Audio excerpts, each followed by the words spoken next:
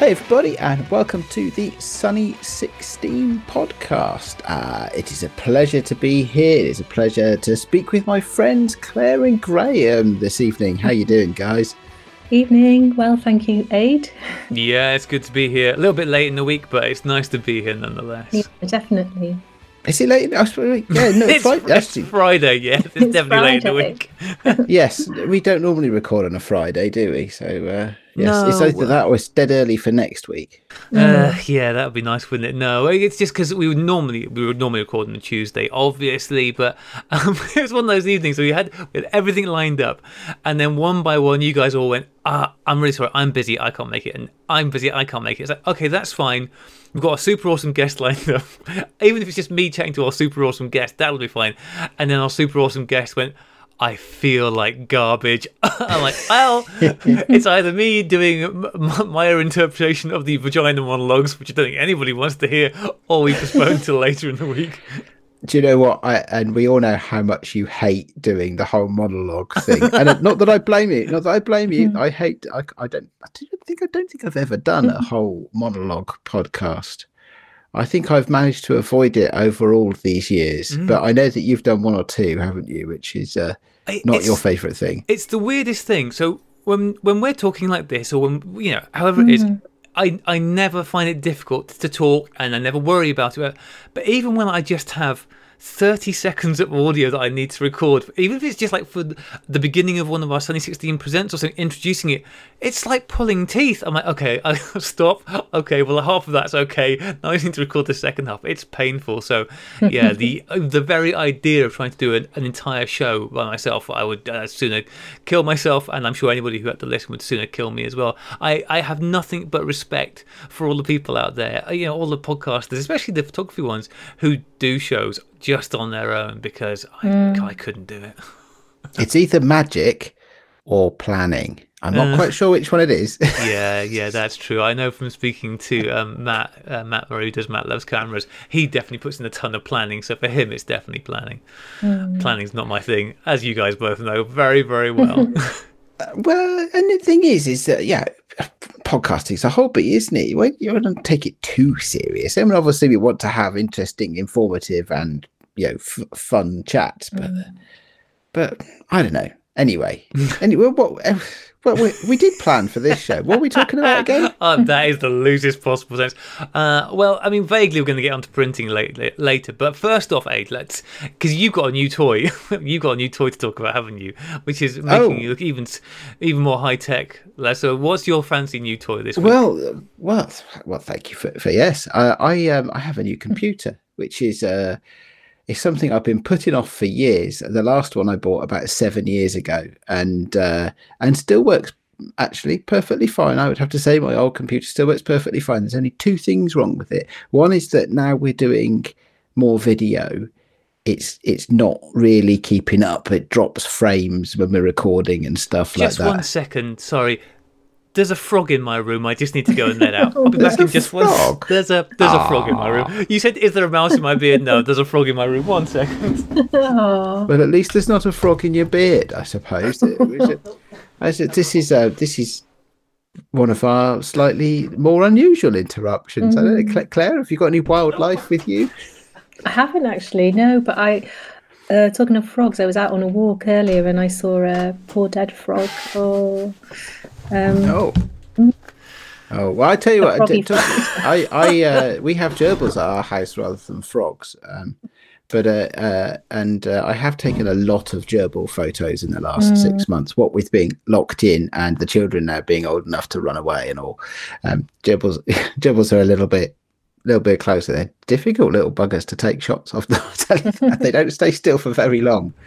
But anyway, sorry, did you manage to escort gently the frog? The frog is now left. I don't know when the frog entered the room, but I just heard this noise. I was like, what's that? There's just a frog hopping across my carpet. Okay. These things happen. Has it been raining around your way at all? Yeah, it has been raining this morning quite heavily, yeah. It did rain here. I did. Yes, I did it today in like bucket loads for a short while. Anyway, what were we talking about? Photography. Yes, absolutely. Well, you were saying you were because it was your birthday this week, just gone. Happy birthday! So this is a birthday present to yourself, and you were just about to tell us what things your old laptop sucked at. Yes. Well, so actually, this is one of these rare occasions where, I was trying to eke it out because there was nothing wrong with it. It worked perfectly well. And then it started not being able to do this stuff. And it wasn't that the computer was breaking, it's that we were doing more adventurous stuff. So all of this video stuff that we're doing now, it would drop frames and be a bit clunky. And, we'd only run for 10 seconds before the fans came on full blast and stuff like that. And you could see, if you look at the gauges of how much CPU it's using and stuff like that, it was really right up to the top. And doing the lighting lounge with John, and we use a slightly different recording setup, and I was getting a little message in the video window for that recording setup saying CPU overloaded. Can you take much more of this, Captain? It's exactly that. So that was one reason. The other reason is that I had in recent times had to start to do with homeschooling and stuff like that. I had started sharing the laptop with my boy, and whilst I got no problems in sharing a laptop at all because we used it at different times, so there was no clashing or anything like that, being an 11-year-old boy, he usually has food stuck to his clothes, his face, his hands, and every time it was my turn to use the laptop, I used to have to power it down all the way and then like wipe it with a damp cloth. Jet wash it. So I won't miss that either. So I have a new one with him. No, well, maybe in about 7 years. I don't know. Maybe then he'll have well, would he be? That'd be 18 then, wouldn't he? Yeah, he can have it to go off to university or something like that if that's what he chooses to do.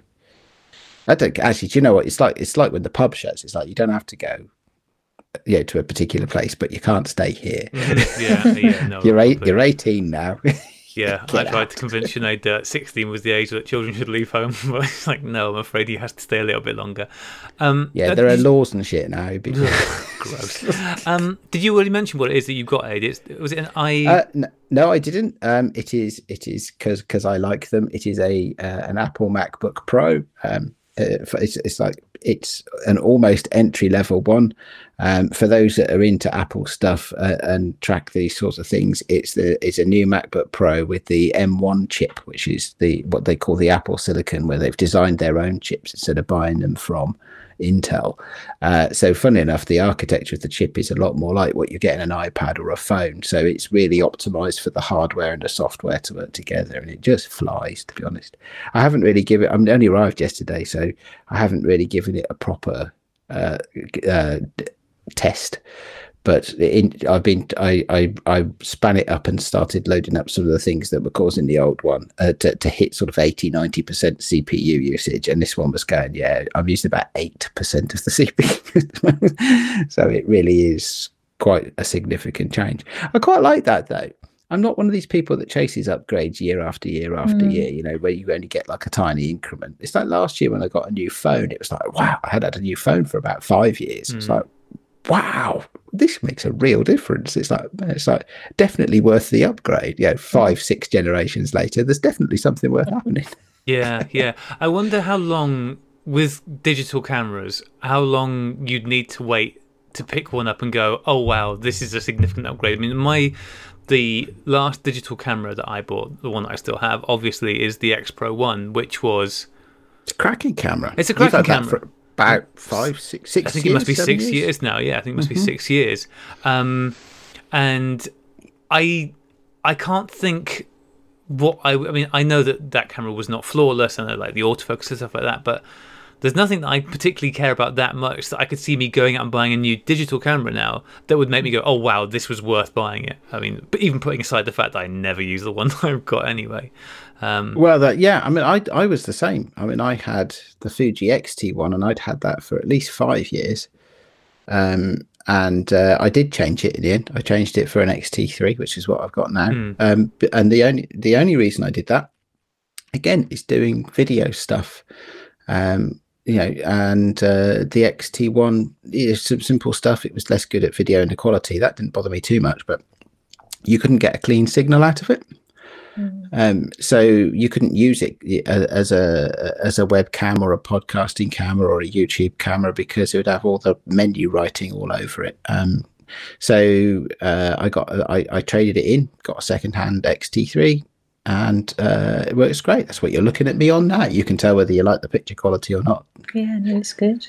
You look lovely, Aid. It sounds like he's fishing for a compliment, doesn't he, Claire? You can tell me how good do I look? It's not the content of the picture I'm asking you to judge. It's the quality of the video image. It does look quality, and you always look really well lit as well. Oh, well, thank you very much. Well, what with having a podcast about lighting and all now, although we actually that's a bit presumptuous to say that, isn't it? Because John and I we've published show 0 of the Lighting Lounge. Show 1 we have recorded but not yet published, and there are 2 more in the scripting stage. The scripting stage. Oh boy, sounds good. Okay, doesn't it? Script is possibly a slight exaggeration, but we've been playing. Well, so we have our various different shows have different on Sunny 16 have different formats, don't they? So you've got your backing paper, which is one format, and this one, which is another format. Claire, you've got one which is very deliberately based around a format, haven't you? You're about the movies and inviting people to talk about the movies and things like that. So there's all sorts of different stuff going on. So when John and I were talking about the Lighting Lounge and thinking, well, what do we want the format? What do we want to do? What do we want to talk about? What do we want the format to be like? And some of the technical production things as well going on, because we're both quite keen on pushing a bit on the production side too. We realised that actually not a script, because we wouldn't, I don't think either of us would feel comfortable with a script. It would be a bit clunky for us, I think, but a free flowing conversation, but structured. So we thought we've come up with the concept of segments, which we'll see that we've done it a bit in the recording for show number 1. We've done a little bit on segments. There'll be more structure, I think, from show number 2 onwards, because looking at what we're developing for show number 2 and show number 3, there are sort of discrete segments. Some of that might come with different types of conversation. You never know. I don't know. We're still working on the production. I think that's one of the things that makes it fun. It's creative, right? It's a creative endeavor.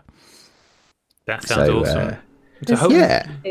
Hopefully that'll be out next week. John's been super busy this week, so I think we're looking at hopefully next week for that, right? I'd like to think so, but as you say, John's been super busy, and looking after a young child is definitely more important than putting something out on a podcast. I'm not sure about that. But this is one of the benefits of going back to the first thing about me having a new computer. I have a computer now that can actually do some of the recording in the style that we're now doing it with, much more video, which I simply couldn't run that stuff previously. So I'm looking forward to getting John to teaching me about the setup, and maybe one day he'll let me control the banana. We can but dream, mate. We can but dream. Who doesn't want to be in charge of banana? But you could have a frog. Yeah. I am now slightly paranoid there might be more in here, which I know sounds ridiculous, but more frogs. A plague of frogs. Yeah, my own personal plague of frog. Of all the plagues to have, I think I'll go with frogs. Given the choice between that and all the other possible plagues that were on offer, I'll take frogs, thanks. Okay. Well, I'm glad we cleared that up. Yeah. I wasn't expecting to have a conversation about your own personal favourite type of plague. Oh, I feel bad now. Aid, what's your favourite plague? Beard mice. Beard mice. Anyway, so that's a little bit of an update from me. Just what have I been up to? Playing with new toys and enjoying the beer that my wife bought me a big box of different ales for my birthday and said, I'm sorry you can't go to the pub, so I've brought the pub to you. So I'm sitting here enjoying my ale as well. Anyway, Claire, what have you been up to? Well, this week I was doing some 120 film. First of all, I ruined one film because I did. I was winding on. It was again Graham's favourite camera. It was. I was on the Diana camera, and I wasn't getting anywhere with it. And I thought, am I winding this on? Am I winding it on correctly? But I was. And what I realised, it was Cine Still 120 film, and the actual shot numbers are very faint. So I kept winding it, thinking something's jammed and stuff, and wind the whole film. So I sort of gave up, put that to one side in a drawer, and loaded another one. I love the fact you told me this before.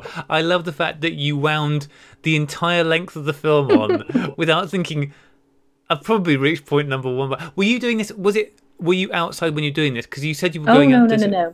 This was inside in the light. Yeah, inside. So after getting frustrated and realising what I'd done, I put that one to one side, and then I loaded up another one. And I was out. It was nighttime. I went out, and I literally just took some shots in the street around me in the garden, because it's quite a nice atmosphere with some of the street lamps and some of the shadows on bits of hedges and different things. And I've got this thing about people's lounges from the outside and the lamps. So I was doing that, but what I was doing was every time I needed to wind a new shot on, I would go back into the house and so I could see what I was winding on. So I was doing some 120 film, and then it's coming up to it's the 12/12 project. The March theme, I have to have an image ready for Wednesday, and this month's theme is Wabi Sabi, which I am finding so difficult. Is that Japanese for what do I shoot? Yeah, it really is. It's such. I think it's a really tough theme. So I feel like I have been wabi sabied, because I'm like thinking, it sounds like you've been the opposite of that. Yeah. So for those of our listeners, this and I don't mean to ambush you, but for those of our listeners who may not be fully acquainted with the definition of wabi sabi, can you enlighten us?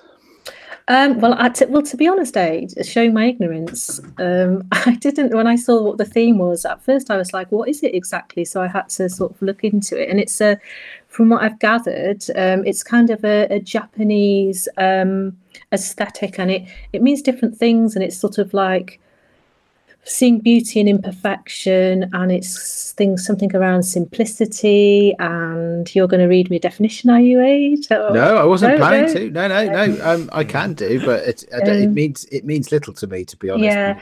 So I've read about it, and I was looking at sort of images, but I still feel struggling. I still think this is tough one. A tough one. A tough one. It really is. So I shall be this weekend now really sort of panicking, almost thinking, okay. I love the fact that your plan for the weekend is to panic. Yeah, that my plan is to panic. So I'll be wabi sabiing it this weekend. Everybody loves a deadline. Yeah, that's it. Yeah, but usually, I think of, I quite like that process of thinking, spending a lot of time in that kind of planning and thinking and coming up with ideas. And often my problem is having too many. And so this is like, I'm really kind of, wabi sabied. So have you done, do you do things like an image search, Claire, just on those words, just to see what that brings up? Yeah, to see when I was reading about it and to see what it was, but I'm no further along in what I'm going to do. Much better informed, but none the wiser. Yeah, I'm not. And then I was like, oh, this afternoon something went in my mind, thinking, should I do something with transparencies? I don't know, but so I'll see what I come up with for 10 o'clock on the 31st. That's when I have to have my image ready. That's next Wednesday or something. You'll be fine. Apart from that, I've been going on quite long walks. I know that's not very photography related, but I don't know. Are you taking photographs on your long walks? Making photographs? Taking photographs? Just spending time in my head, I think, I'm always thinking of always thinking that doesn't seem like a safe space to be. Always keeping an eye out, when I'm there. I always think in terms of sets and location. But yeah. Do you take a camera with you when you go walking, Claire? Do you know, I was thinking this on one of my walks on my own. Actually, this is exactly what I was thinking, that I'm one of those people. I was thinking, actually, I don't take a camera everywhere I go. And I've been through this in my head thinking, maybe I should take a camera everywhere I go. That thing in case I miss something, and that kind of spontaneity, and you might see a real character.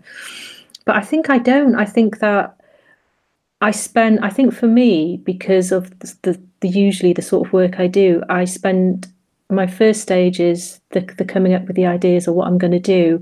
And then I take the camera out to set it up and, But I have in the past as well gone through, should I take my camera everywhere? And I missed this, because there have been occasions where I've regretted. Like, I can think of one example, and I was in one of my favourite places, which is Almeria, and I was on the high street there, and I always take my cameras, around that, with me, but I didn't have one then. And I remember just as I looked down the street, this couple came gliding up. And they must have been in the 90s, I reckon. And they just looked so of a different era. And I can't even begin to put into words how spectacular they looked. And I remember thinking then, if only I had my camera with me, because they would have been just such a fantastic shot. They'd have been like a couple that sort of Diane Arbus would have captured. So I have had moments like that when I thought, I've only had my camera now. It's so there's two things really for me, like from what you've just said there. One is that there's no need to be apologetic about not taking a camera and spending time in your own head, because for one thing, people don't do that enough anymore.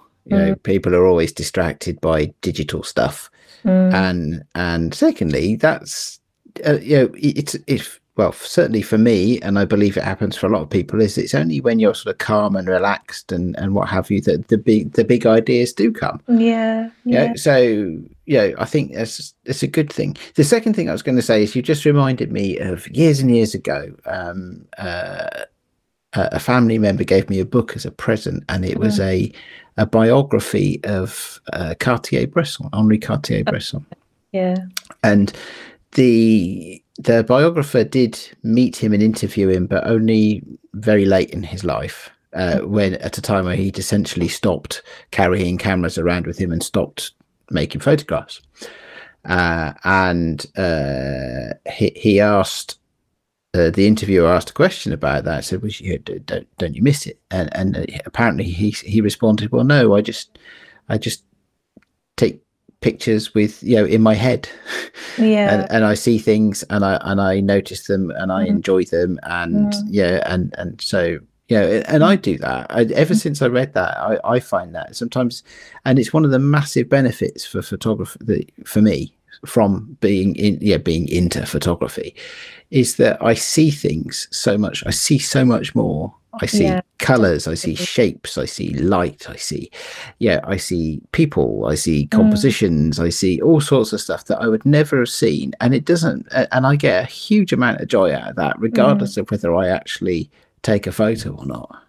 I do that, and I when I'm walking, I will think, that's a great set, or that doorway, or this place, or that place. I do that. And sometimes as well, if I'm out, I like to just shift my focus. Do you do that? You like look up or something when you're walking about? Because that gives you a different perspective. But I've become, since lockdown as well, I mentioned this, didn't I, before we began recording. I've become attracted to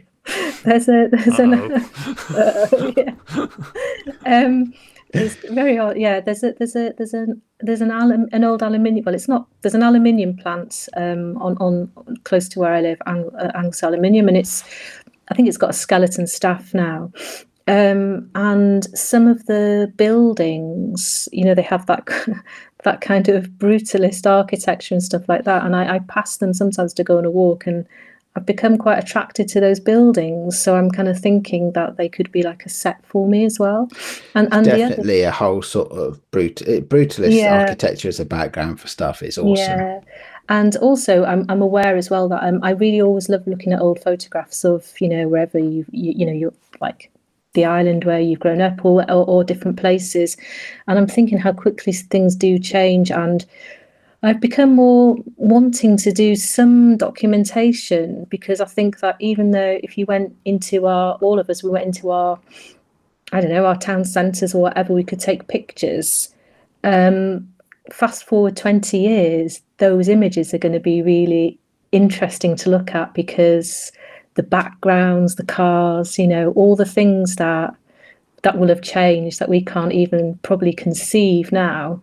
And what I love looking at in old photos, where you think, oh, look at the glasses, look at the computers, look at the phones they had.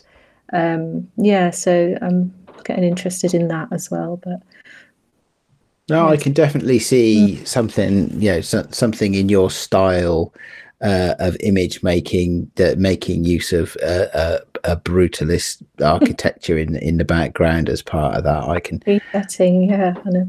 Yeah, and it's especially if you think about the era. I mean, a lot of the stuff that you're influenced by, brutalist architecture was kind of a contemporary thing. Oh yeah. I mean, I've got into in recent years, I've got to really love architecture, and we were talking about London earlier. It's one of I love all the buildings you get around in London. Oh, there's no shortage, and they keep building more as well. So, but North Wales, we have some good ones in North Wales as well. So, it's a bit more spread out there. I have to say, when it comes to, if I'm going for a walk, I'll probably have a camera with me. Even if I'm going for a walk somewhere where I know I'm not going to find a picture to take, I just. One, because cameras make for great bulky fidget spinners. So especially if you've got a manual focus camera, you'd be walking along and going, focus. But I just like having one with me, whether it's an SLR or a point and shoot and something like that. And because I think it's like you were saying earlier, Aid, about the fact that getting into photography has made you more aware of things, and that's the thing. I'll be walking around and I'll be paying much more attention to everything as I'm going around, because I'm just constantly looking for a shot, almost never finding one. But as I think back to a lot of the pictures that I greatly enjoy doing what you're talking about, Claire, that thing of setting up a shot and planning and doing it. That is so much fun, but there's so rarely the opportunity to do that. So and there's so rarely the opportunity for me to take pictures anyway, that if I'm going for a walk, if I've allocated some free time to go for a walk, I'm not going to not take a camera with me. And over the years, there are pictures that I've taken there that are like, oh, these are some of my favourite pictures, just because I had a camera with me when I went for a walk. So there's definitely that.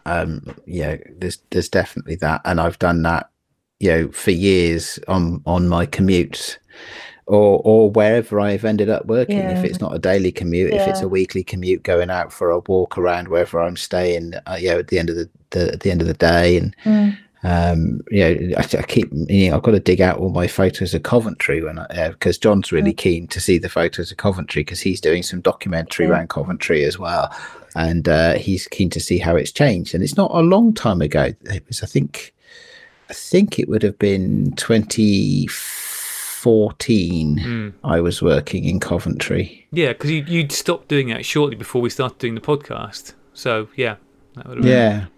And so so it would have been somewhere. It was either 2014 or 2015. I forget which. It sort of merges into one.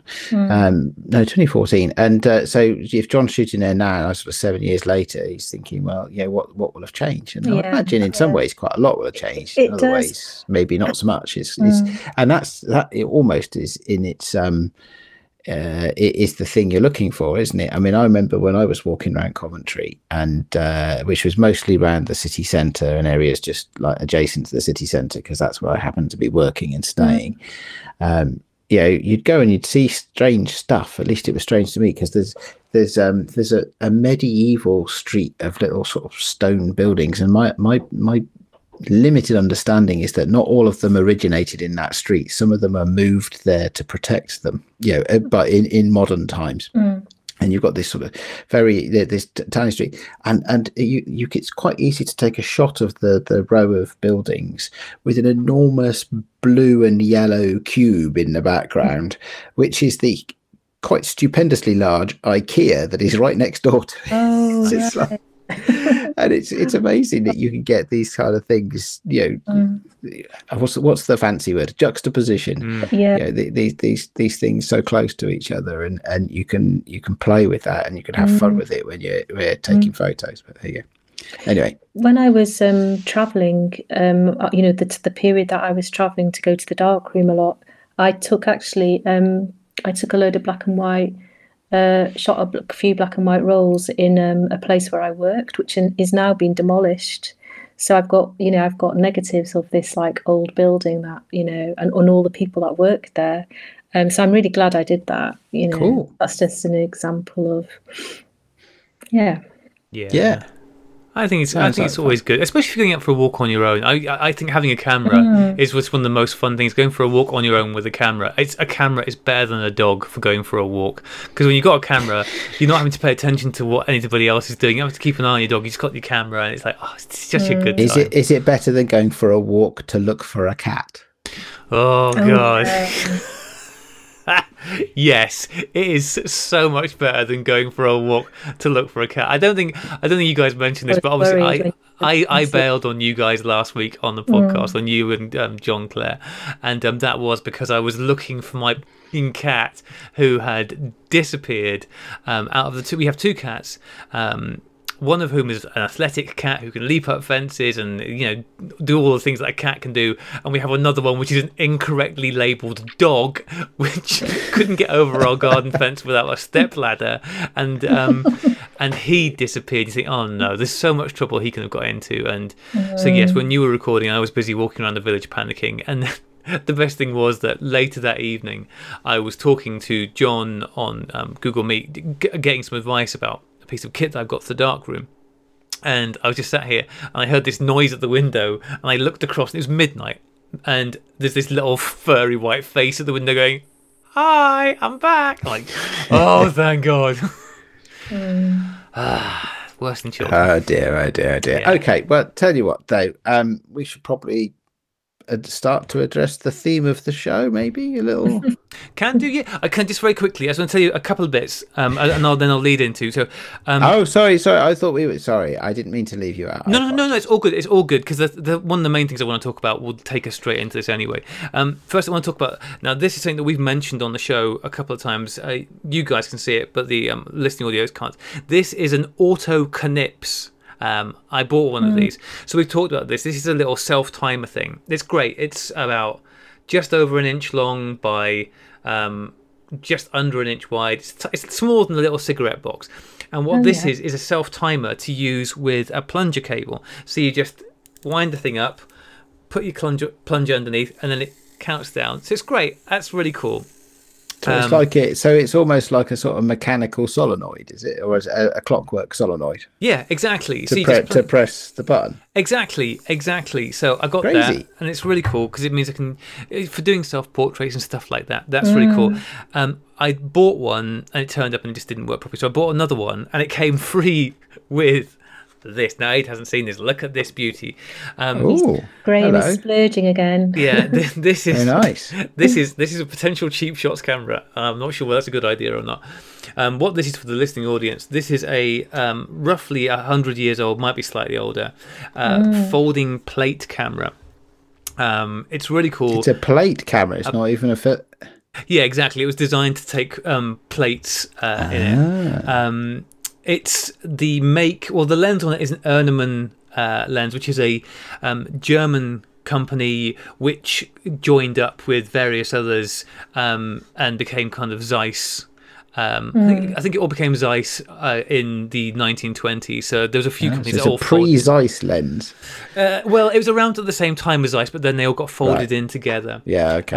But it's really cool. It was under 30 quid for this and my Auto Knips, and it's been a great learning experience as well. Just learning about this whole format because the format is, I think it's 9 centimeters by 12 centimeters, which is just under 4x5. And at the time, that was kind of the European standard. 4x5 was the American standard. This 9x12 was the European standard. And now it's obviously all 4x5 won that battle. And on the back, just like in an ordinary 4x5 camera, you open up and you've got your viewing window there. You look through and you've got ground glass, and then you lift it out, slot the film holders in the back. I bought some film holders, some plate holders on eBay to use. Unfortunately, I should have probably measured these before I ordered them. They are like 9 by something that isn't. They're short. They're about an inch short. But I've managed to use them. I just kind of jury-rigged it and taken a couple of indoor pictures with it. It's a beautiful looking camera, Graham. It's nice. It looks in very good condition as well. Yeah, it doesn't look very cheap shots, but it's beautiful looking. Yeah, and for 100 years old, it's holding up pretty well. I'm probably not going to shoot plates with it. I might do. Jason Lane over at Pictoria Graphica, who makes the dry plates, and you can actually get them from Analog Wonderland in the UK and from Pictoria Graphica in this country, in America. And I had a look on Analog Wonderland, and he does supply the correct size for these holders because there are so many cameras around from this era that use them. But it's quite expensive, so I think I'm probably just going to go with paper negatives, at least to begin with. So I've taken a couple of just indoor test shots with paper negatives, and that works. So that was quite fun. The other thing that turned up this week was my Nova print developer. So this is a pretty expensive, fairly chunky piece of kit that is basically there to replace having developing trays for prints. So normally when you develop, you've got a tray for your developer, a tray for your stop bath, and a tray for your fixer, and you kind of have to use them, and at the end of the day put everything away, store it all away, because the stuff goes back, the developer goes off in them very quickly. This is all of those trays turned on their side in much thinner baths, so because they're on their sides and all squished up, one, it takes up much less space. You've got a much smaller surface area of water exposed at the top, and they've got little things to sit across the top. So in theory, in practice, the chemicals within them all last longer. And it also means that they are bigger than I had room to have. I can make bigger prints in them than I could have done with the trays, because there wasn't enough room to have the trays big enough to do, say, 12 by 16 prints. I don't have that much room on my desk, but I can do 12 by 16 prints in this thing. So, and that'd also be quite impressive. Yeah, and also it's got built-in water heaters. So over winter, when it can get down to 12 degrees or less in my shed, I can put these on earlier and it'll get the temperature up. So that's all good. It has got a very slight leak in it, which is a little frustrating, but I'm sure I can glue it. Is it fixable? I think so. It's okay, at the front, cool. and it's but yeah, it's one of those things where John said, you should just get in touch and send it back. I waited so long to get this, and the reason I waited was because they were having problems with leaks, and I think I'll just keep it and fix it myself. But the main advantage with it is that because the chemicals stay good in there, it means that essentially I'm always good to print. If I go, I've got half an hour, I can just go, and I don't have to get anything prepped and ready. I can just go, okay, take the cover off it and print. Which kind of leads us on to this thing we want to talk about this week, because I had an unusual conversation, a first ever conversation for me.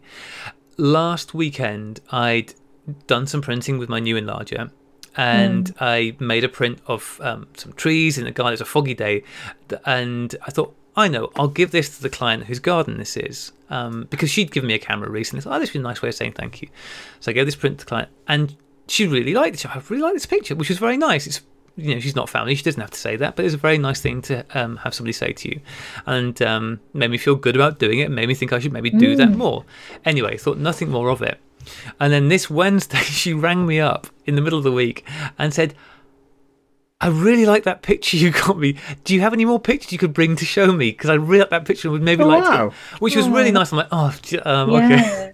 But I was like, I really haven't got much stuff printed. So it's encouraged me the last couple of nights to just go, okay, I'm just going to try and print some stuff off and go on and stay up until, I think last night I stayed up until 2:30, because you stay up late printing going, oh boy, this printing's taken a long time. And then you go, oh no, I have to wash all of these before I go to bed. And then it's 2:30. But anyway, that kind of brings on to the thing we wanted to talk about, which was printing, whether it's darkroom printing or digital printing or whatever it is. The idea of the steps you go through, because it's a thing I've been obviously thinking about a lot this week in terms of deciding what pictures and then what you do with them afterwards, and the choices you make, because the images you get out of your camera are where it all starts, really. I know you've been doing a lot of printing lately, haven't you? We've talked about it a few times. You've got your wall of prints on the back. It's getting bigger all the time, actually. And there's some on the you can't see it because it's behind the camera from me. But there's the wall in front of my desk is getting progressively more packed with prints as well. So are you printing off everything that you're taking a picture of at the moment?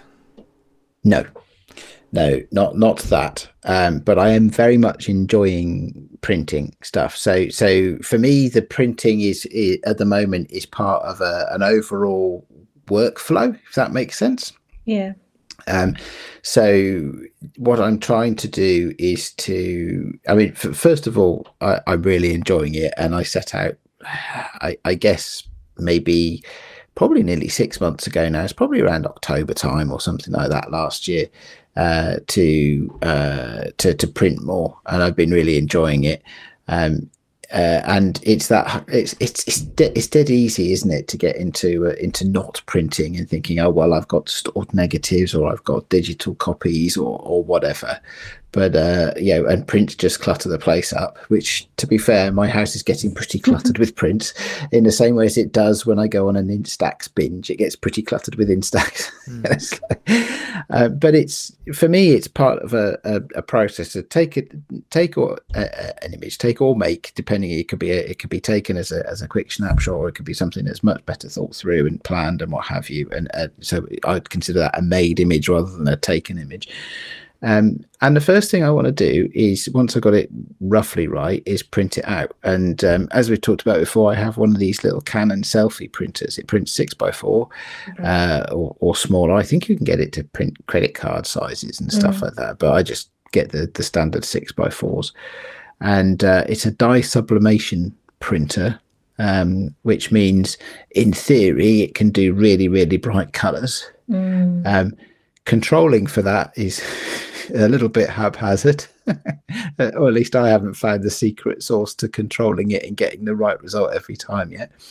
But it certainly has the ability to produce some really great colour, and also some not bad black and white. Actually, it can do tone okay as well. And I get to a certain point, let's say it's 80% finished, and then I'll print the 80% finished versions of my selects or my favorites that I've taken. So it's definitely not everything. And then I'm putting them on the wall and just leaving them there and looking at them as I go by. And at this stage, because I've been doing this for some months, quite a few have been taken down, and lots of new ones have been put up. And sometimes there are gaps in the display where I've taken some down, not filled the gaps yet, and things like that. Overall, the patch of wall is getting bigger. There might be 80 odd prints up on the wall at the moment, maybe. And it's a process of editing, just living with them for a while and seeing which ones I like. And so, sometimes if I'm shooting a lot, it'll be every day I'll print some. If I'm shooting less often, it'll be like once a week I'll print a half dozen I've enjoyed a little bit this week. I've got a few here, some sort of black and white or vaguely coloured. Just sort of things that catch my eye. And then there's the next step, which is actually there's the two different photos, but you can see here I've got two prints the same. It's not easy to see on our internet cameras. It says he holding the photograph between him and his microphone, which is probably making the audio go silly. It's not easy to there's slightly different colors, and I'm playing with so I'll do several iterations and play with them, and on rare occasions I'll break out the big software and I'll do soft proofing to see if I can get quite an accurate print and stuff like that. And all of that then sort of process of elimination, and the next step, which I'm really slow at, is sending the really good ones off to be printed bigger. Then they can come back and I can maybe frame them and they might earn a permanent place on the wall. So there's all of that is part of my process. So printing is definitely a part of my process, definitely a thing for me this year. Me, I'm fairly fickle. I'll just do things that make other photographers go, you didn't get rid of all of that, did you? Oh, do you stop doing that, or you do that? It's just playing. I'm just playing. So that example you just showed, say, where you had two pictures with a slightly different color cast to them. I mean, how when you're making these prints in the first place, how many revisions will you generally make when you're getting the colors right? Because colors are, black and white and colors, but when you're doing stuff to a printer, how many copies of each one are you generally running off before you've got one that you're happy with? Or is it a case of run off loads and just look at them and not even be sure if you're happy with it? So there's kind of two reasons to do multiple prints. One is if I'm looking for a particular print outcome, and the other is if I'm looking for a different image outcome. So sometimes I'll print one and I'll look and I say, and I'm not looking at the quality of the print or the color or the tone in the print. I'm looking at the image and thinking, do you know what? It needs more processing. So, I have not, isolated the subject in the way that I want to isolate. Or, do you know what would look really cool here? Some kind of special effect of some sort. It's that kind of where you're adding to it. I seem to be going through a bit of a phase of trying to shoot sci-fi, like sort of J.J. Abrams type stuff at the moment. Add more lens flare. Yeah. That's absolutely yes. How many lens flares can you fit on a 6x4? So that then is part of the, if you like, the creative part of the image processing. Print one, it could do with a little bit more, pizzazz or whatever, or maybe, and then with the more natural, maybe not necessarily black and white, but more monotone, monochrome, I should say. Sorry, images. Maybe then it's more of a technical exercise where I'm looking. I print it and I go, do you know what? I could do with a little bit more detail in the shadow of that one, or I could, or no, I have completely blown out all texture in that person's face. I really need to go back to the drawing board and start again. So sometimes it'll be a technical thing, and then sometimes I'll get up to 4, 5, 6 goes on a single image before I get one that I'm half happy with that can go on the wall and see if it survives the test of time. I suppose my question with that is that when you then go from that to getting your big prints done, so who do you use for getting big prints done, getting proper prints done? It depends, actually. It depends on what I'm after.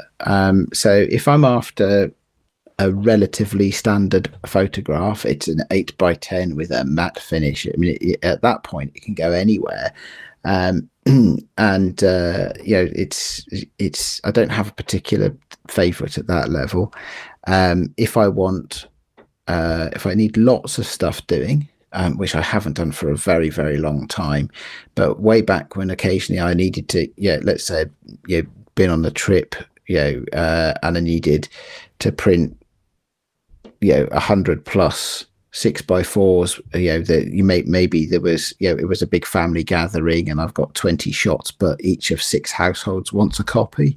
Then I'd use somebody like Photobox. And one of the reasons I would use Photobox is because you can, in the settings, you can switch off their auto enhance. Right. So the thing with these big bulk cheapy print shops is that often your image that comes back looks nothing like the one you sent them. Yeah, that's always my concern. Whereas with Photobox, you were always able to switch that off. It was you could go into settings and say, "Do not enhance." I want you to print what I send you, and at that point, you've got a little bit more control. And then beyond that, it depends. I quite like printing on rigid surfaces, maybe on mounted on aluminium, so that you can hang it straight on the wall, frameless. And at that point, I'm often looking for aspect ratio. So I like to shoot quite wide aspect ratios, 2:1, 2.35, getting right up there to your cinematic ratios from the 50s and 60s and what have you.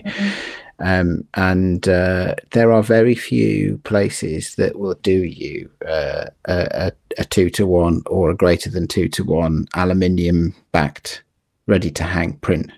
So at that point, you're looking for niche stuff. So it would go. And I've got I'm picturing one now, which I know is on a different wall in the house, because there's another wall in our house which is full of framed or properly printed family images, family portraits, essentially, like trying to get everybody in the extended family. And there's a whole wall in the house that's got those on. And I'm thinking of one of my daughter, which is printed. It's a matte finish and it's mounted on an aluminium, and it's a 2:1 aspect ratio. And it's some years ago. It's like 5 years ago I shot it, but it took me ages to find somebody that would print it. So I don't have a particular favorite. It depends on what I want out of the image, really, and what I know different places can provide. With your proof printing, with your the stuff you're doing with your Canon Selphy. Yes, SELPHY. Gotcha. Of course it is. How much does that cost per print to do? That's a really good question. And I don't have a precise answer for you, but it's well under £1. I think it's in about I'm going to struggle. I'm going to keep talking amongst yourselves. I'm going to look it up because I want to say it's about 30 pence an image. But so, but I'll look up just now the pack that I buy. All right, you look it up. The reason I'm asking is because, as I said, I've been doing printing this week, quite a lot of printing, and obviously it's darkroom printing. So you're making test strips and you're doing prints to see you either getting close. So you're always getting through stuff, and I've been using the 8x10 Ilford MG Art 300 paper, which is a paper I really love, but it's also hard not to be aware of the fact that that's like over £1.50 a sheet. And you get to the evening and go, okay, I've used 10 sheets tonight to get these 2 finished images, and that's cost £20 or so. Whoops. I mean, not whoops. I don't feel bad about doing it. I bought the stuff and I bought it to use it, and I'm just using it and having fun with it. But it is that I bought that paper when Dan Kay, I think a couple of years ago now, very kindly was like giving out some stuff, vouchers for the camera shop in Hong Kong that he's linked with. And anyway, so that was like a treat to myself, but it's an expensive treat, and I know that once I've burnt through all this paper, I'm going to have to make more economical choices to be able to keep printing my work. And I was interested in how economical the Canon Selphy is. I've just looked it up, and it's about 30 pence a print, and that's the all-in cost. So that is the it's not ink because it's a dye sublimation thing. It uses a cartridge that has cellophane in it, and I don't know how it works, the technology, but it goes through the printer 4 times. It layers the CMYK one at a time. So your piece of paper gets sucked into the printer and it spits out the other side, but it doesn't let go of it, and it's just yellow. And then it sucks it back in again. It pushes it through again, and it comes out, I think, pink. And then the second time it comes out, the third time it comes out blue, and the final time it comes out with all the colours. It's magic. So that's the cartridges for the ink, for want of a better term, and the paper itself together is 30p. Yeah, it's not bad, but it's not super cheap either, is it? I mean, 30p a shot for 6x4 is still not. You could, if you were ordering prints online, just going, okay, I'm going to go to, was it Photobox or whatever, and get 100 6x4s. They'd probably be like 8p a print or something. They would be, yeah. But if you'll go, if in the old days when you'd used to take a memory stick down to Boots or something and stick it in the machine, I think it's roughly equivalent to a price you could get elsewhere for doing very small numbers of prints rather than slightly larger numbers of prints. Yeah. So and for me it's the control as well. So it takes me a couple of minutes to just plug in the printer, and you can print to it from it's a Wi-Fi printer. So you can print to it from anywhere the photo is. You can get if the photo happens to be on your phone, or that's fine. If it's on your computer, that's fine. I can't print to it directly from my camera like I can with the Instax printer. The Instax printer I can print directly from my camera because I have a Fuji camera, but and anything else, you can print from anywhere, and it takes a couple of minutes, and you're done. Yeah. So it's it's good. For me, it's one of those things that reduces friction as well. It is fun. It's definitely fun, and it also reduces friction. And this is an old story now, but from having had my slump way back in 2018 and having to be crawling out of that slump ever since, and only really feeling in the last 6 months or so that I've properly got out of it. It's one of those things that I've adopted as really low friction. Because you don't have to, it's just there. You can print one image, you can print 10, you can set it printing and walk away. You don't have to go to a shop. You don't have to upload things to the internet or anything like that. It's just really low friction and just fun to get them instantly, Yeah. Claire, I know we've talked about the fact that you've done darkroom printing and stuff. You can't at the moment, you're not set up at the moment, but you've done darkroom printing, and you showed us some of your prints before we started recording, some really lovely and interesting prints. What's your process for printing with that stuff? And also, when you currently don't have access to a darkroom, are you printing your work at all? I mean, a lot of it's Polaroid, so that's a moot point, but are you sending away for prints? Do you have something like if I have an exhibition, I send it away. But just the process. I love the full process. So that bit where just beginning in your head what you're going to shoot, then going out and shooting, and then coming back. And first of all, Graham, when I was in the darkroom, I just love it, and I was lucky because the darkroom was really well equipped. So you had the luxury of having the separate room, to develop, process your film, and then coming through to with all the enlargers and stuff. But so what's my process of dark? I don't know whether I'm not. I think when I'm in a dark room, I think I'm quite a naturally disorganized person. But I respond very well. Because you can't see anything and you keep falling over. Yeah. I am, but I'm someone that if I sort of discipline myself in different ways, I respond really well to that. And I find like being in a dark room makes me very, very brings a sort of organisation into the process, which I'm sure you have. So I don't know, my process I always tends to be the same. I don't know, probably the same. It's very similar to yours, Graham. You select what. Do your contact print, you select your negative you're going to work on, always split grade it. Then once you've got your settings, your timings, then work on it. And for me, it was always leaning towards to the multiple printing, and then just working that print until you're happy with it.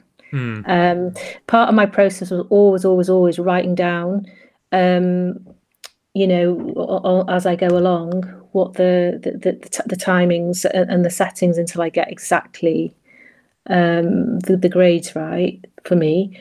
And then, you know, going through the process then of, you know, the usual in the trays, leaving it in the wash, and then whilst it's in the wash, possibly starting a new print.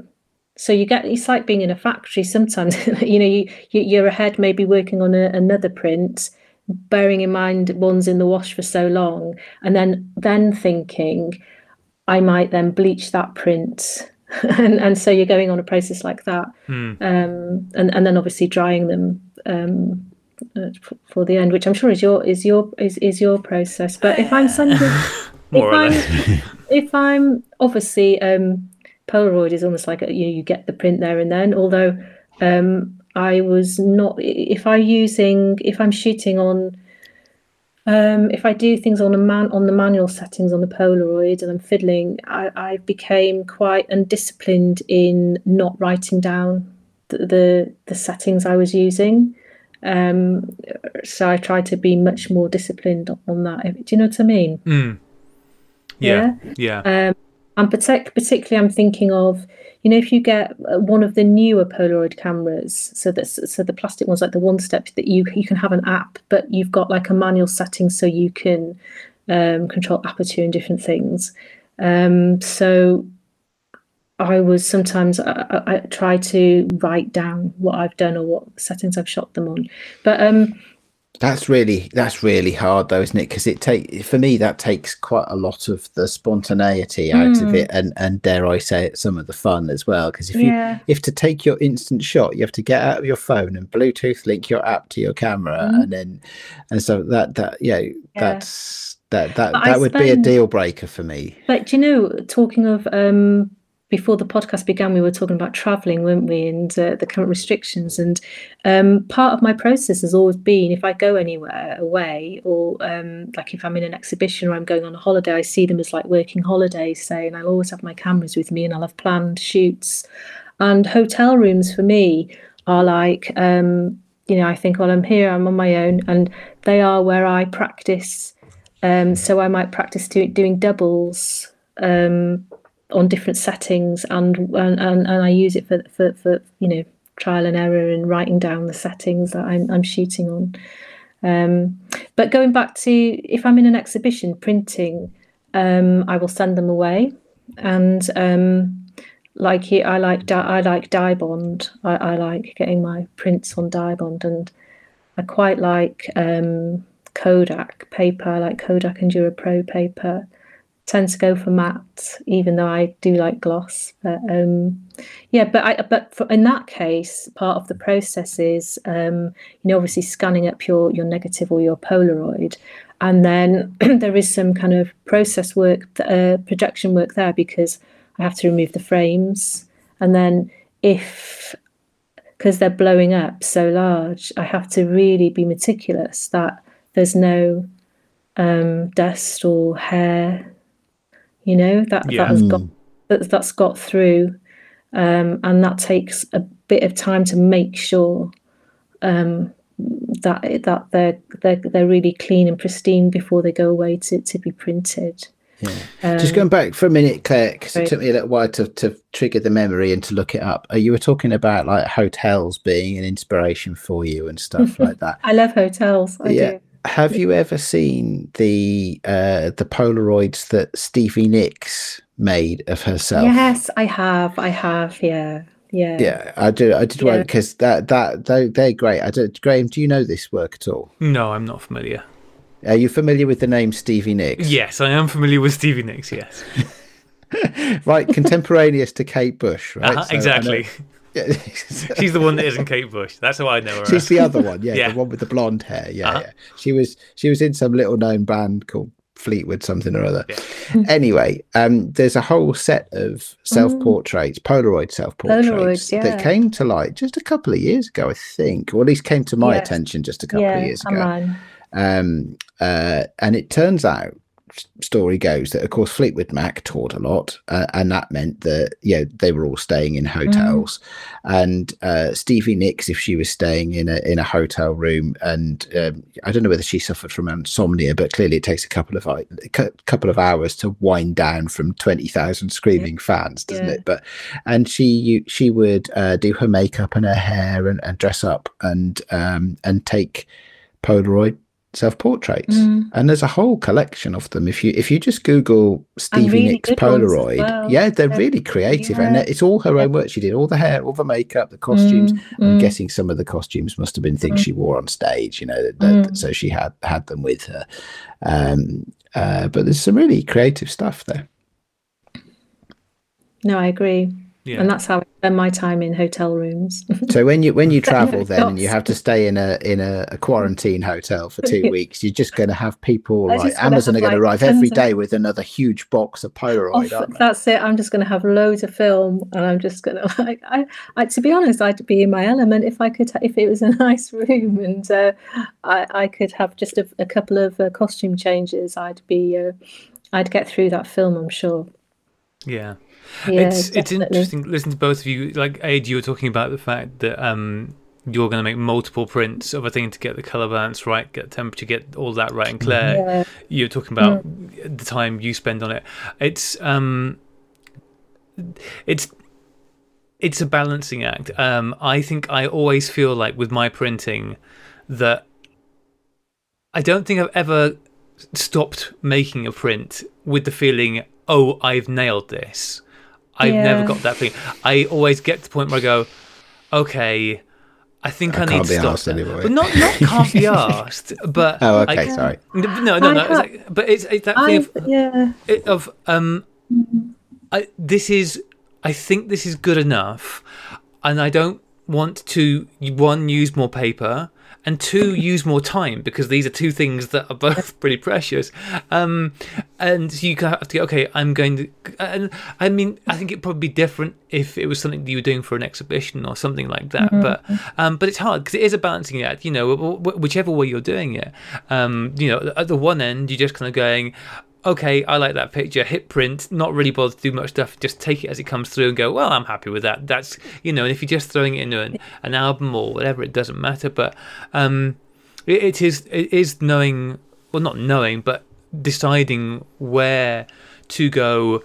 Okay, this is I've spent potentially, I mean, crumbs, I'd say I can quite easily spend 2 hours just on a basic print, just trying to get a basic print to where I want it to be. By the time you've got set up, got the negative clean, got it dim, done a few contact strips, maybe done a full print, and then looked and gone, okay, I need to take this and this. And, every time you're making a change, each one of those changes, by the time you've made the change, done it all, set it up, and as you were saying, Claire, when you're in the darkroom in particular, you do have to be really methodical, because if you aren't really methodical, you're going to make one small mistake and you've just wasted 10 minutes. You go, okay, set this up, hit go, and then you hit go on the timer and go, I forgot to close down the aperture. That piece of paper was wasted. This time was wasted. Shit. Or the worst thing, oh my God, I didn't shut my box and I fogged some paper. Yeah. You just made me think, actually, I'm probably, some people would probably cringe if they were alongside me in the darkroom, because I tend to go through quite a lot of paper. Were you paying for it? Yeah, I'm paying for it, but I just don't know. I sometimes go through a lot of paper to get to the print that I like. But I think that for me, I don't know, the darkroom for me, it really is magic. I think it's the only place where I feel like my mind is just completely switched off and totally focused on this print. And I don't know, you just kind of intuitively, don't you? You're working on it and you're thinking, oh, that needs to be burnt in. This is blocked up. I need to do this. And I just think, and I think that's the magic of darkroom printing, isn't it? Because you move those images on that negative much further along, don't you? Almost can become completely something else with all the techniques and the tools that you can do that. But I tend to, I think, definitely get days in darkrooms where you think this just is not working, and like you say, you have to say, I'm going to stop now because I am just literally burning through paper and I'm not really getting anywhere. And I've the more frantic you get, you don't get anywhere. But I think you do get, or I do get those days where you're working a print and you think, right, that's it now. I'm happy with it's where I'm at. I'm not where I'm at. I've got it to. I'm satisfied with how that looks now. So I feel like I can stop. I've definitely had a number of times where I've started working on a picture, thinking, okay, I want to try and do something with this. Stick a negative in, and I'll do maybe a few test strips. Maybe do a small little part print, and look at it and just go, yeah. This isn't going to work. This negative is not going to work. I am going to bail on this now rather than wasting another hour plus trying to knock that something happens into... to me as well. Yeah. Actually, sometimes you need to look at the first print and think, no, there's something. Yes, some things that you think might be marginal and maybe worth a test print. Yeah, when you're looking at them on the computer screen or something like that, and then you go, no. Yeah, no, I was wrong. And it's hard because there is, and it's why making prints, however you make them, I think is so valuable, because there is a significant difference between a print in your hand and a print on the screen. And sometimes you can look at a print on the screen and go, I'm not sure about this, but I'm going to print it, and you print it and go, actually, yes, as a physical thing, I really love this. But not always. Sometimes you print it off and look at it and go, oh, well, that was a waste of my time. I also found for me that I know that most people prefer, don't they? I don't know what you two prefer in a darkroom. 12 by, what's this size? Is it 12, 16? 12 by 16? Yeah, it looks pretty big, yeah. Yeah, the 12 by 16 paper, sorry. But I think I prefer 10 by 8. I don't. Although I now have the capacity to shoot to print 12 by 16, which I'm very excited by. I don't have any 12 by 16 paper, so it has been 8 by 10. The frustration I find with 8 by 10 is that that's not the same aspect ratio as 35mm film. And I tend to fill my frame. So when you're then either having to crop it in the size to fill the print, or leave fairly big borders either side, neither of which is ideal. So I'm looking around now at the prints that are on the wall and thinking, what's my equivalent of that? And so whilst all the paper is 6x4, I can see a couple of square ones, definitely some 4x3 looking ones, couple of 16x9s, a 235, one that looks like it's actually, I think I printed the wrong crop of the image, and I'm pretty sure I've got two of them the same but with different crops, and I think I printed the one that's more like a 266 to 1 rather than a 235 to 1. So I've got all sorts of different sizes and aspect ratios all printed on single 6x4 sheets. I don't mind that, although I wouldn't do that for the not test prints. I'm quite happy to have that. I would prefer something that was a bit more specific, going for the good version. But I don't know. Tell me, because I don't do darkroom printing. I've never done darkroom printing. So how do you handle aspect ratios in darkroom printing? You've got choices. As with everything. So when I'm doing 8 by 10, if I although I do have an easel that you can kind of close up and move the blades around on it, the one that I've got isn't great. I don't love using it. So based on John's recommendation, I'm using these very easy to use Patterson easels where you literally just slide the film in, close it down, and that's it. It just gives you a thin border around the edge, but there's no flexibility. So if I'm doing 8 by 10, either I'm going to lift the picture up so the picture is bigger than the frame, and essentially you're just cropping within that onto it if I want to have it edge to edge, or I'm bringing it in so that lengthwise or widthwise that's within the frame, and then I've got wider borders than I normally would have, top and bottom. Or the only other thing I have also done is I've used, so rather than using the 35mm frame for my enlarger, I have also done it where I've used the 6x6 frame for the negative, and then had the sprocket holes showing within that and make them part of the frame, because that way I could have the full image within it and then have the sprocket holes as part of it, and it kind of framed it as well. And do you mask it so that the light won't come through, or do you have to let it burn, and so you end up with sprocket holes but also the rest of the paper being black? Well, yeah, it basically, it goes where the sprockets are. It is just black, and you can see it's quite a fun effect, actually. You know, it can be for some things it can work quite well and look quite nice. But yeah, you basically, it turns the paper black where the sprockets were and stuff. So, but if you're using a proper easel, then you can mask things off, and of course you can cut paper to the size you want and all those things. And another recommendation that John's made, which I may well look into in the future, as I keep running into this problem, is getting A4 paper instead of 8x10. Get A4 paper, because I think the aspect ratio of A4 is, if not the same as, it's much closer to 35mm. It's pretty much spot on, actually, because it's 300mm by 210. It was 297mm by 210. So it's almost 3x2.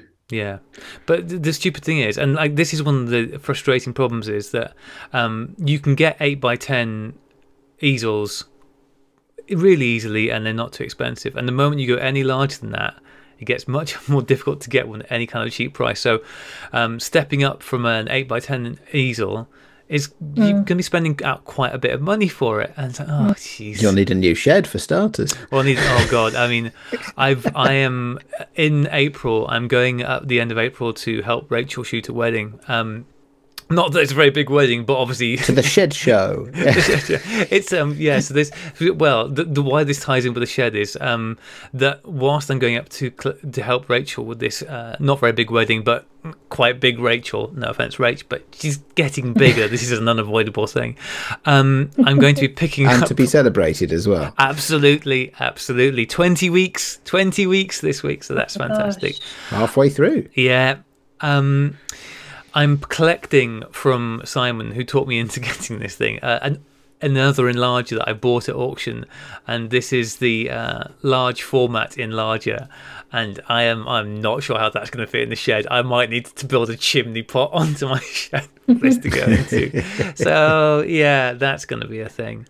More space. As you go up, everything needs to get bigger. So when you go to clients, or when you have to go to the garden centre for supplies for clients or anything like that, do you get like a whole shed envy thing going on? I think going to John's has just given me the ultimate shed envy. Yeah. Once you've been into John's dark shed, you're like, well, that's it. I'm never going to have this. His shed is as big as my garden. It's full of all the coolest stuff that he's picked up over the years. It's you're just done then. You're just done. So I have to say, I never thought that I would ever have shed envy, but I do, because just for that reason, I think, I could have one of those in my garden and just have like a dark room. It's great. Beautiful dark room space to go into and just disappear. I totally, and I saw your, I take it was you, Graham, your tweet earlier about, or the other night. And you were saying 1 o'clock in the morning. Yeah. Shall I go to bed or shall I take another negative? And I thought, I totally understand where you're coming from, because you get into the zone, don't you, with printing? You get into that space and you just feel sometimes I don't want to stop. And I think that I could quite easily be, going till 3 or 4 in the morning and getting into some strange habits of time. The problem is though that it's not a good idea, especially not if you've been at work all day and then you start doing this stuff at, let's say, 9-10 o'clock at night, because it gets to 1 o'clock and think, okay, I'll just do one more, and then you start and you realize actually I'm really tired. And then you start making mistakes, like just stupid mistakes, like not closing down the aperture, or I've knocked where the easel is. Now it's it's let me just tear this sheet of paper that costs £1, whatever it is, into small shreds and throw it in the bin because I've just ruined it. It's it's a double-edged sword with that stuff. I think probably staying up super late when you've not started early is not the best idea, but it's good. I think it can be. You can do a couple, I would imagine, because I get this sometimes when I'm doing creative stuff, and I'll be potted around, and it'd be like 9:30, 10 o'clock, and I think, well, I've relaxed enough now that my brain can go and do something creative, and then it's like, how long do you want to do it? Just a question, actually, Claire, for you, about watching movies. Right? Right. What's your best time of day for watching movies? Oh, that's a good question. I suppose I tend to watch most of them in the evening, so around sort of 8 o'clock-ish, sometimes a bit earlier. If it's kind of like if I'm on holiday, so I'm off work or something, then all day. well, sometimes not all day, but I used to do things like I'll get up and think, I'm just going to watch like a Columbo first, start my day off. Ease yourself into it, yeah. 7 Columbos later. Columbo, then whatever, might go out and be out or whatever, walking or swimming, or I don't know, making pictures outside or whatever because it's nice weather, and then come back and watch a film. And especially over Christmas holidays, I find I love watching, not necessarily what's on the TV either.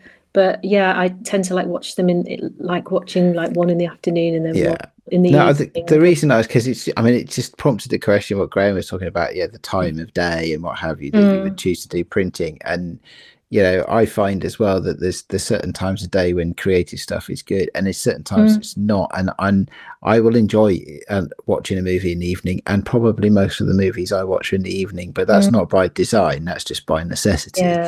And actually, on the rare occasions I do get a day to myself, I might watch 2 movies in a row in the middle of the day. It's like, oh well, I'll just I've got up, I've had a lazy start because the rest of the family have gone out. I'll sit, make a cup of coffee, sit down at 11 in the morning and put a movie on, and it's a totally different experience. And because my brain is in a totally different place, you can get stuff much more, you follow stuff much more.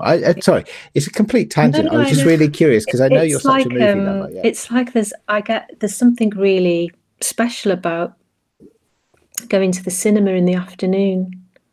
Especially when it's empty. Right, I watched what did I because of course I haven't been to the cinema very recently, but the last one I went to in the afternoon was Blade Runner 2049. And there were about 4 people in the whole of the theatre, so it's basically it felt like I was sat there on my own. I just had this enormous theatre. So I'll sit I'll sit halfway back, right in the middle. I'm here.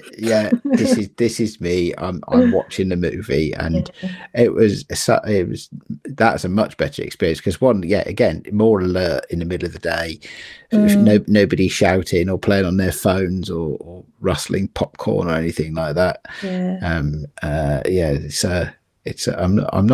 not a fan of your bog standard chain cinema theatre in this country because most of them are just full of rubbish and loud people, but that day was a good day in the cinema. That sounds good. Definitely. We should probably wrap things up. We've been chatting for quite a while, as is always the case. We've been gasbagging for quite a while, so we should probably start to, I think, closing sentiments. I guess, print stuff. Print more. However you're doing it, print it. Yeah. It's fun. And if you're going to get prints for your home, I really like Dye Bond. Doesn't he live just down the street from you, Dye Bond? And is he related to dye sublimation?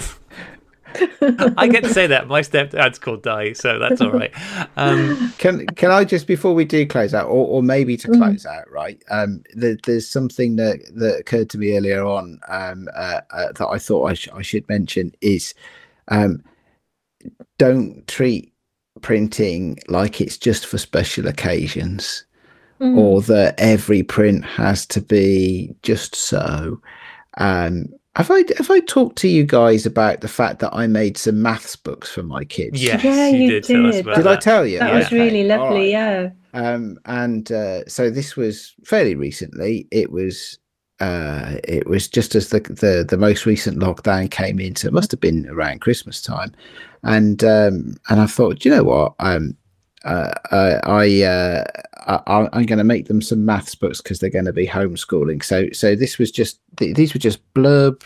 I think they call them journals, but they're just notebooks, and you get about 70 odd pages in them or something like that. So I chose one with a square print, for maths, and I just threw a bunch of pictures in them, and then every time they turn a page or every other page, they get a nice surprise, a photograph, of themselves or of somebody in the family or something, or a holiday we've been on. That again, it's like having an Instax printer or a Canon selfie printer and just giving people stuff, and the specialness of it might be because people enjoy it, not because it's technically proficient. It's certainly in my case not technically proficient. Anyway, that was that. I'll just say that. No, I think that's what I miss about that's why I like film. And even if you send your roll off and you get prints from your lab, I think anything I take on my phone just stays on my phone. So I to be honest now, I don't really shoot that much things on my phone, because I know that I just don't look at them.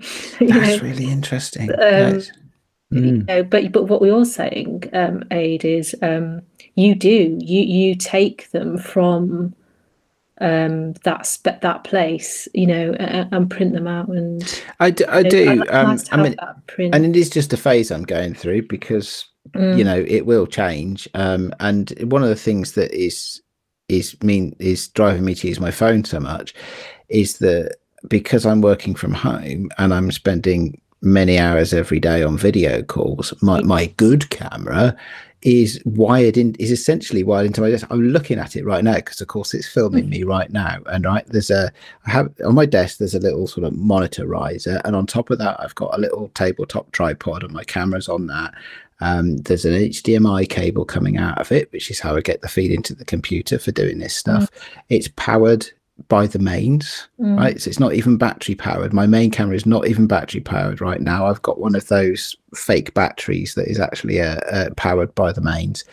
And to undo all of that, to take it out, is not a spontaneous thing. Now, I absolutely would do it if I was going away for a weekend or a week or something like that. But for 9 times out of 10, I'm looking at it thinking, that's more trouble than it's worth. I'll just take photos on the phone. Or I still have my delightful little Olympus Tough camera, which is a bit long in the tooth these days, but you can't, it is bulletproof. Well, it may not be bulletproof, but it's proof of a lot of things. And there's still the weirdest sensation. Even I've had that camera for years, throwing it in the sea is still one of the weirdest experiences I've ever had. Right, having a camera that you just pick it, literally throw it into the sea, that is a weird experience. It's all kinds of wrong. I mean, you can throw any camera into the sea, eh? It's just, not all of them respond quite so well once you've done it. So you do have to check that it's got the floaty wrist strap on it. It has. So the wrist strap is a float. It's a buoyancy aid, and it's more than enough buoyancy to keep the camera retrievable. But still, just the idea of out of the seaside, and the kids want it. It's like, Dad, throw me the camera. And just like. I love those waterproof disposable cameras. Oh yeah. They're great. Yeah, you can take them underwater and stuff. Just very quickly again before we wrap up, the other thing I want to just say on printing, because I know I've talked in the past a lot about the fact that I'm printing for the sake of printing and things are just going in the box. Based on my experience this week, another thing I would say to people is, if you're printing because you like the stuff you've made and you want to make print of it so you can see it, but you're then not sure what to do with it and it's just going in the box, give it away to people, like to friends, absolutely, to family. But also, like, if you think, oh, this person might appreciate it, or I've got a neighbour, they're nice things to give to people, and you never know what it might spark. And like I said, this client who I gave a print to, she has said to me that she wants to give me money for more pictures now. For one thing, she hasn't seen my other pictures. That will definitely change her mind. For another thing, she doesn't know that she's just about to get a bill that's probably going to be about $4,000 because I haven't billed her for a year. So that's probably definitely going to change her mind too. I'm bad at business, guys. You really should do better invoicing. I know. People will struggle to pay that amount. I know. Listen, but you never know. And like I said, this was just a random thing. So I've got this print. I'm going to give it to her. You never know. So if you've got prints and they're just sitting in the before box, the bill comes, yeah, exactly. That soften it. Yes. Make sure you register it on the blockchain before you give it to her. Oh God, yeah, I should definitely be doing that. Yeah, I'll be right on that. Right on that. You're going to get us out of here then, are you? Oh, actually, should we just quick heads up next week? Next week with Cheap Shots Challenge next week. Have you both got your Cheap Shots pictures ready? I'm almost there. I need to do the post-production on them. Cool beans. Claire? They are Instax, so they are Instax shots, and nice. I need to do the post-production on them. So there you go. There's a little intrigue and teaser for you. I've got 2 ready. That's pretty good. I need to finish the roll of film and get that done. But yes, next week's show we will be joined by the wonderful Paul Mackay, who will be coming to judge the Cheap Shots Challenge. So really looking forward to that. And hopefully also next week we'll have the next instalment of the Lighting Lounge going out. Yeah, that'd be great. Yeah. Who's in that? I don't know. A couple of nobodies I've never heard of. Sounds a bit iffy to me, but you know. But the production value is enormous. Oh, the production value is off the chart. And Claire, you have got an on film coming out. Probably this weekend as people are listening to this. So, do you want to tell us who's on this episode of On Film and what the film was? Yeah. So you're going to release it, aren't you, this weekend? So it's. I was talking to Jeremiah Chechik about Run Lola Run. And his work as well. So an interesting chat. Yeah, good. That will be interesting. He's done loads of interesting stuff. So. He has done. He's just done so much. Most notable for the Avengers movie. And it's not that Avengers movie. Anyway. I'm having fingers wiggled at me, listeners. Shall we? Shall we struggle? Shall we struggle on out of here? Shall we struggle on out of here? Yeah. Okay. Well, let's go there. So, thank you, ladies and gentlemen, and everybody else who's listening to this week's podcast. Thank you for letting us talk to you about printing, and I'd say there was a fair proportion of rambling in there as well, as what I am displaying right now. Well, I tried to remember how to end a podcast. We have been the Sunny 16 podcast. You can get in touch with us on the internet, which probably shouldn't be a surprise, seeing as this is a podcast, but you never know. You could start at the Sunny 16 podcast, at sunny16podcast.com is a good place to start. And there's all sorts of stuff there. Or you could just simply subscribe to our podcast. I don't know how many people listen but don't subscribe. I don't know if we'd have like on YouTube where people like watch but don't subscribe and they say subscribe. So please subscribe.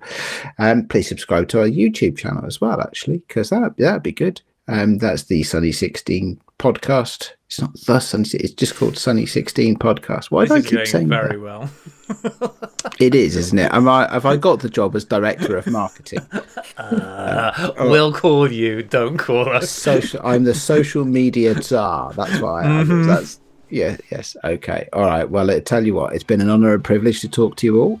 We will be back next week, and we will play you out with Rachel's band Rocker, whose album Promises I Should Have Kept you can get on iTunes and Spotify and Amazon and Bandcamp and probably other places as well. So enjoy that, and we'll be back next week. Goodbye. Bye.